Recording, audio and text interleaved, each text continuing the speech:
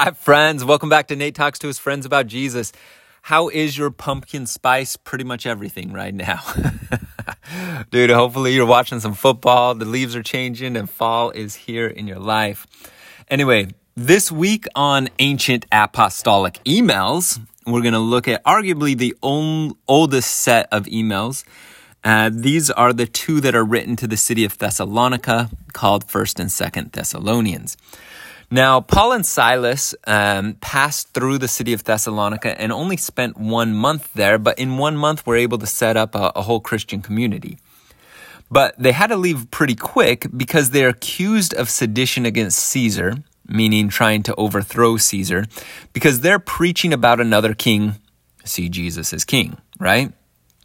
So because of the persecution, they had to get the heck out of Dodge. But shortly thereafter, they send their mini-me, Timothy, to go check on the people there. And Timothy reports that the people are still getting wrecked with persecution. Things are hard, but they're faithful. So Paul writes the first letter to the Thessalonians to say, hey, good job, keep it up. Then he finds out that things are even worse. Persecution has gotten even worse. So he sends letter number 2 to say, no, seriously, you're doing great, keep it up. So Paul starts his letter saying, hey, you remember when me and Silas were hanging out with you, like we were all family, but now we're like orphaned away from you? Well, we were just so excited to hear that you're still connected to Jesus despite the difficulties you're enduring. And he says, trust me, it's worth it because Jesus died and he rose again. And we believe that Jesus will resurrect all who have fallen asleep in him. And then he goes on to describe what this will be like. He's like, the Lord himself will come down from heaven with a loud command, with the voice of the archangel, and with the trumpet call of God, and the dead in Christ will rise first. After that, we who are still alive and are left will be caught up together with them in the clouds to meet the Lord in the air. And so we will be with the Lord forever. Therefore, encourage one another with these words. So he's like, I get it. Things are rough. But let me tell you, you got something to hope for because Jesus is real. I know he's resurrected and you one day will be resurrected. And in that moment, things will be made right. He says, God will pay back trouble on those who trouble you. So you don't have to worry about wrecking them. God will wreck them. And he will give relief to you who are troubled. This will happen when the Lord is revealed from heaven in a blazing fire with his powerful angels. He'll punish those who don't obey him. They will be punished with everlasting destruction. He's like really coming strong. Well, and I think because these people are being abused and they want to feel like there's going to be some justice done. But he also just says, hey, but you are going to be glorified and it's going to be marvelous. And this is going to come because you believe and you have tested this gospel. So basically, Paul is just saying, Jesus is going to come again. You will be resurrected, and he will administer to people what they need. Well, then the question is, well, when is this all going to go down? And so he says, now, brothers and sisters, about times and dates, we do not need to write to you. For you know very well that the day of the Lord will come like a thief in the night. Like you're not going to know when Jesus is coming. But you, brothers and sisters, are not in darkness. So that this day, meaning the day Jesus comes and makes everything right, should surprise you like a thief. You are all the children of the light and children of the day. We do not belong to the night or to the darkness. So then let us not be like others who are asleep. Let us be awake. So he's like, hey guys, we don't know when he's coming, but I feel like you're going to have a feel for it because you're children of light is basically what he says. He goes on in the second letter to talk about this too. He says, concerning the coming of our Lord Jesus Christ and our being gathered to him, we ask you, brothers and sisters, not to become easily unsettled or alarmed by the teaching allegedly from us. So there's some people in between letter 1 and 2 that have gone around preaching that the day of the Lord has already come and they missed it. He's like, can you imagine how stressed you're like, I missed it? Oh man, and I'm still here getting wrecked. He's like, don't be so worried about this. Don't let anyone deceive you in any way. For that day, the coming of the Lord Jesus Christ, will not come until the rebellion occurs and the man of lawlessness is revealed and the man doomed to destruction. In other words, guys, don't count on Jesus coming next week. But also, what do you do in the meantime? Do you sit around in the temple waiting for death or the second coming? No. He gives some pretty clear instructions. He's like, okay, so we don't know when Jesus is coming. It's not going to be next week. So what are you going to do with your time? He says, in the name of the Lord Jesus Christ, we command you, brothers and sisters, to keep away from every believer who is idle. We were not idle when we were with you. The one who is unwilling to work shall not eat. We hear that some among you are idle and disruptive. They're not busy. They are busy bodies.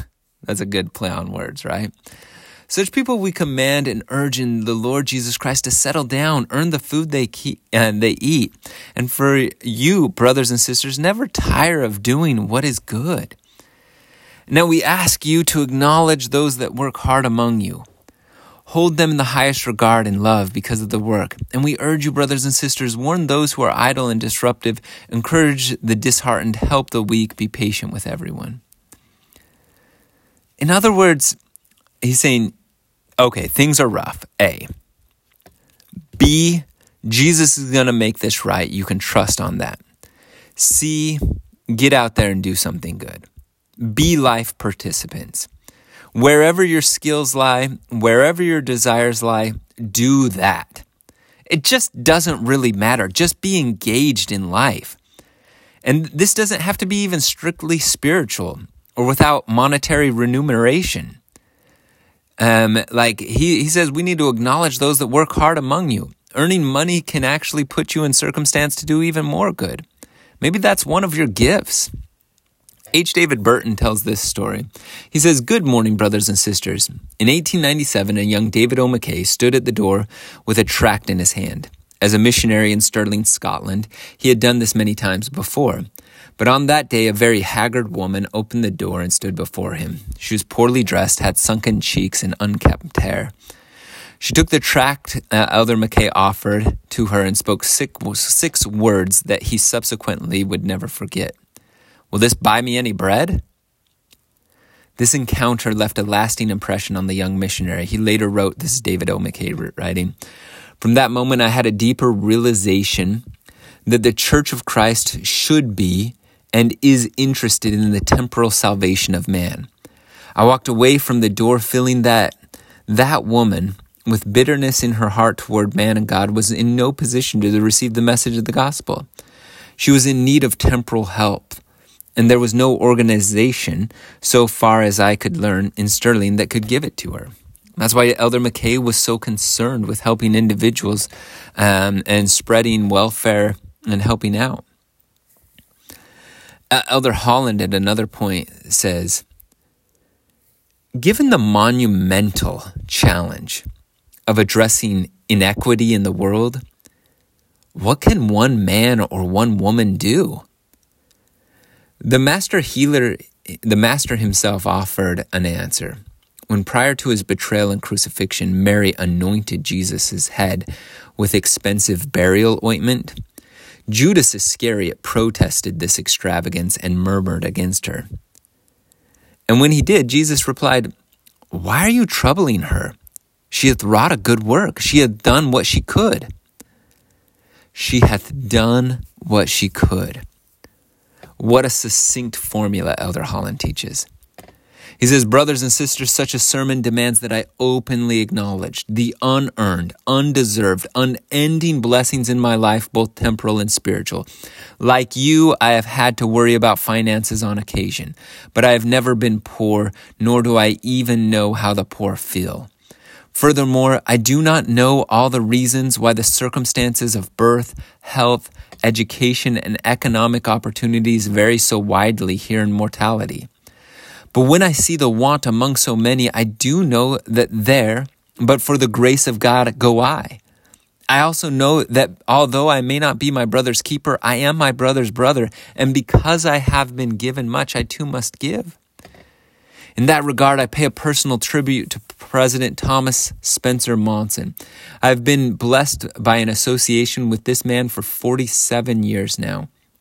And the image of him I will cherish until I die is of him flying home from then economically devastated East Germany in his house slippers because he had given away not only his second suit and his extra shirts, but the very shoes from off his feet.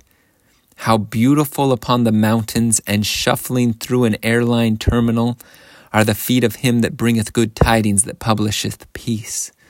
More than any man I know, President Monson has done all he could for the widow and the fatherless, the poor and the oppressed.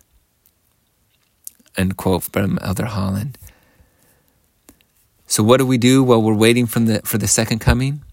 He says, don't be idle. Work hard. Do good. What does that look like for you? I don't know. Maybe you can do a lot. Maybe it's just small. I don't know.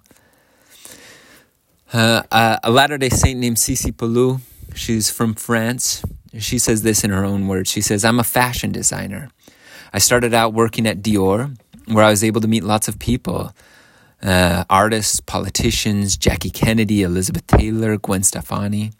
Some use stone to sculpt. Others use violins to play music. I use fabrics to create. But there comes a point in your life when you evaluate yourself. That's when I realized that this was not the life I wanted and that I needed to express myself differently. So I searched for inspiration, and the person that best exemplified helping and serving others to me was Mother Teresa. So I wrote to her. 1 month later, I received a reply, a very short letter. There's only one sentence: come. We need all the help we can get. I went that same year. The first time I went to Calcutta, India, Mother Teresa was there, and we were able to talk. I told her I wanted to find my place in the world where I could feel useful. So she sent me to look after the lepers. I helped the doctor deliver medicine in the streets. She tested me all the way. She really tested me. From there, I went to Kathmandu. It was my first time in Nepal. I arrived there in the jungle. When I started taking pictures, the only light was the flash of my camera. The children were sleeping on the ground, completely naked. I asked myself, what can I possibly do for them? Over time, the idea came to me that I needed to sell my house. I said, okay, then I'll sell it. And with the profit, I will do something in Nepal. And that's exactly what happened. I left Nepal with a large sum of money, and that's where we built the ashram. It took 10 years to build. Now there are more than 30 that have become, this is her orphanage. She says there are more of 30 people who have passed through my orphanage that have become financially self-reliant. She introduces, this is Rita showing pictures. She's now a nurse. Tulsi's an accountant. Karen became a pharmacist. She says it's amazing. And when I return to Nepal twice each year, I visit my 79 children, she says, who I'm anxious to see. But I also visit children that I've made a habit of seeing regularly who belong to a different organization, because I want to make as many children happy as possible. There's so much to do. And little things, it's really through the little things that we can make people happy. That's what I discovered. I wanted to make people happy. That's part of my religious beliefs in the Church of Jesus Christ of Latter-day Saints. The gospel is the pure love of Christ, and when we follow his example, we want to help everyone. If someone falls over in the street, we help them up. When someone is sad, we smile or offer help. I never thought I could do any of this, because I'm really just an ordinary person trying to do something extraordinary.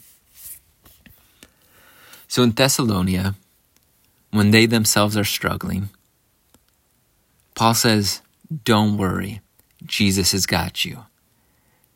And he liberates them to go out and do some good. I think he's saying the same thing to you. In the name of Jesus Christ, amen.